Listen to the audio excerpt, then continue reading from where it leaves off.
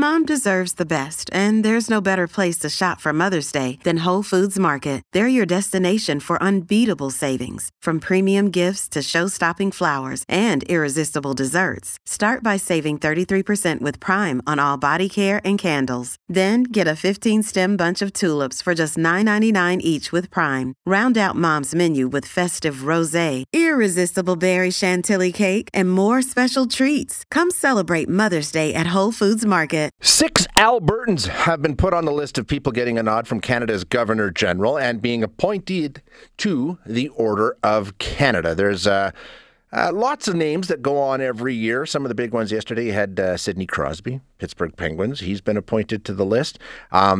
Closer to home, you have Edmonton artist Walter Jewell, who's known internationally for his printmaking. Classical pianist Michael Massey of St. Albert. From Calgary, Dr. Michael Hill. 2 businessmen, William Sembo and Mac Van Weilingen, honored for their philanthropic and leadership work. And as I said, Sidney Crosby, Eugene Levy, the great Canadian actor, also moving to the Companion of the Order, which is the highest rank. Also added to the Order of Canada yesterday, Dr. Timothy Caulfield, who is a Canada Research Chair in Health Law and Policy at the University of Alberta, frequent guest on this show. He was named a member of the Order of Canada for, quote, his contributions to health law, policy, and ethics, and for his efforts in countering misinformation, which, as I've said to him many times, deserves an award. I'm delighted that he's found some time to join us today. Tim, thanks so much. I appreciate you being here. Happy New Year. Happy New Year to you, and thanks so much for having me on, Shay.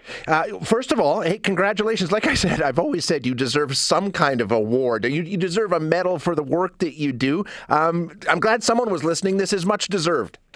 Thanks so much. It was still a total shock, though. I kind of didn't believe it when it first happened. So, really, really honored. What is the process for somebody who's never been considered and never will be likely considered? How does it work? I mean, how do you find out?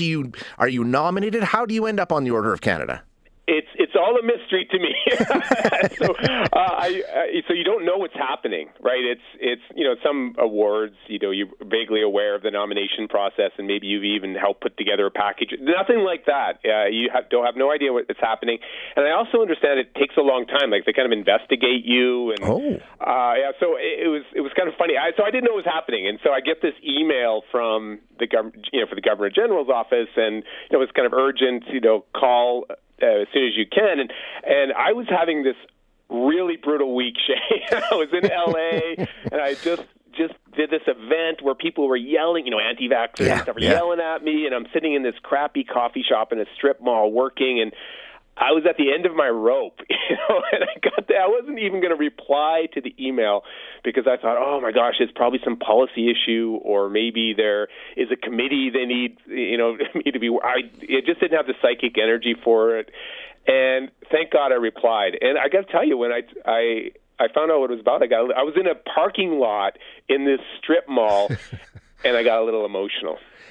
That's the question I wanted to ask you, because you know what? I mean, the work that you do countering the misinformation is fantastic, and it's much, much needed, and you do a great job at it. But I imagine that's the easy part. The hard part for me, and I probably get 1/1,000,000th of the abuse and the hate that you get. Like you said, the people yelling and screaming at you, social media must be an absolute dumpster fire. An award like this, recognition, how important is it? I mean, like you said, there are days, there are weeks where it's a tough fight to continue. Does this help with that? There are dark days for sure, Shay, and you don't do this stuff for awards. I know it's a cliche to say that, but it's true, right? You don't, and you're never thinking of that.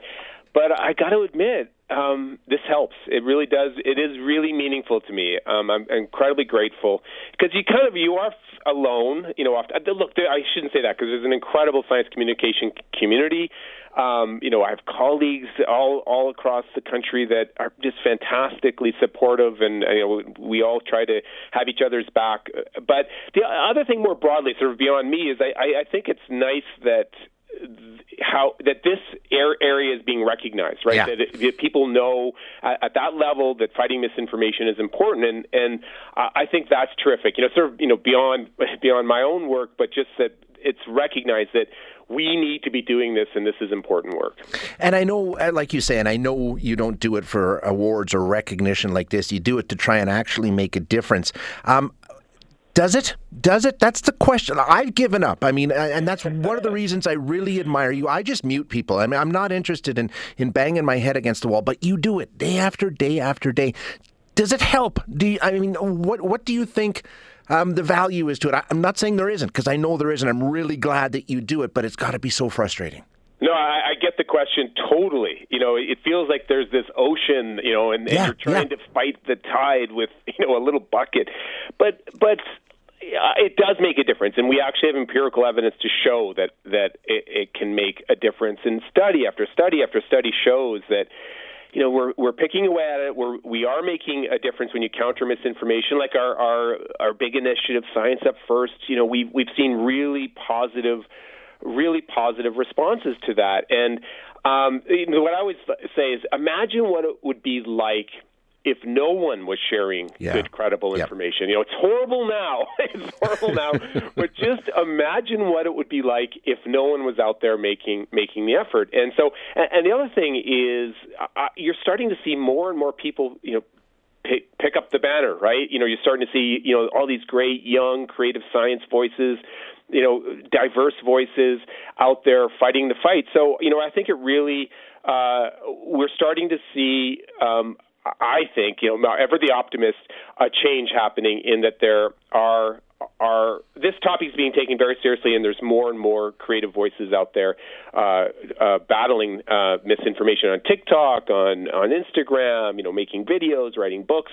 So I love it. I don't think there's a more important job in society right now. I think it is the absolute scourge of society. So I'm so glad there are people like you that are continuing on with the battle. I wanted to ask you if it's changed, because I think you and I first crossed paths when you were dueling, sparring with Gwyneth Paltrow and her Goop website. And at the time, it seemed fun. It seemed more lighthearted. There's a really nasty bent to the work that you're involved in now. Has it changed? Do you notice that, this was just sort of, hey, this is a crazy website. Look at this nonsense. And then the Netflix special and the rest. And it was fun. It was entertainment. And now it seems like it's much nastier. Do I have that right? You do have that right. I think it has become darker. It's become more vicious. Look, misinformation is killing people. It really is. The head of the FDA said, I think it was in January, February, he said that misinformation is actually eroding the life expectancy in a measurable way in the United States. I mean, that's where we are, right? And it's become so much about ideology. It's just become so much about personal branding and who they are. That it has gotten much uglier, and you're right. When a decade ago, misinformation was terrible. It was still there, but it felt different. like almost like a fringe topic, right? Quirky, almost like a quirky topic, right? Not anymore, right? Not anymore. It's become like core to our democracies. It's become core to our public health strategies. And I don't think it's going to get any easier. Well, I'm really glad you're there fighting the fight. Glad you got this award. It is so deserved. And I look forward to chatting again in the new year. Thanks very much, Tim. Thanks so much, Shay, for everything you do, and really appreciate the opportunity. Thank you, sir. That is Dr. Timothy Caulfield, who is the Canada Research Chair in Health Law and Policy at the University of Alberta, named a member of the Order of Canada for his, quote, contributions to health law, policy, and ethics, and for his efforts in countering misinformation. It's a tough gig. Hi, it's Shauna, and I might be a bad parent because my kids think French fries are vegetables. Hey, it's Ryan, and I might be a bad parent because I went out for wings when my wife was in the hospital after giving birth. Johnny here. I might be a bad parent because in my house, the tooth fairy gives pocket change. But we're not alone. Len emailed us and said his 6-year-old daughter's Tarzan moment going from love seat to lazy boy by curtains made him more proud than any dance recital. And Andy left his 2-year-old at the rink. All right, guys, I'm sure we're not alone. Like Andy's kid. For stories and confessions like this, make sure you check out our podcast. It's called Bad Parents, and it's available wherever you get your podcasts. I left a glove at the rink.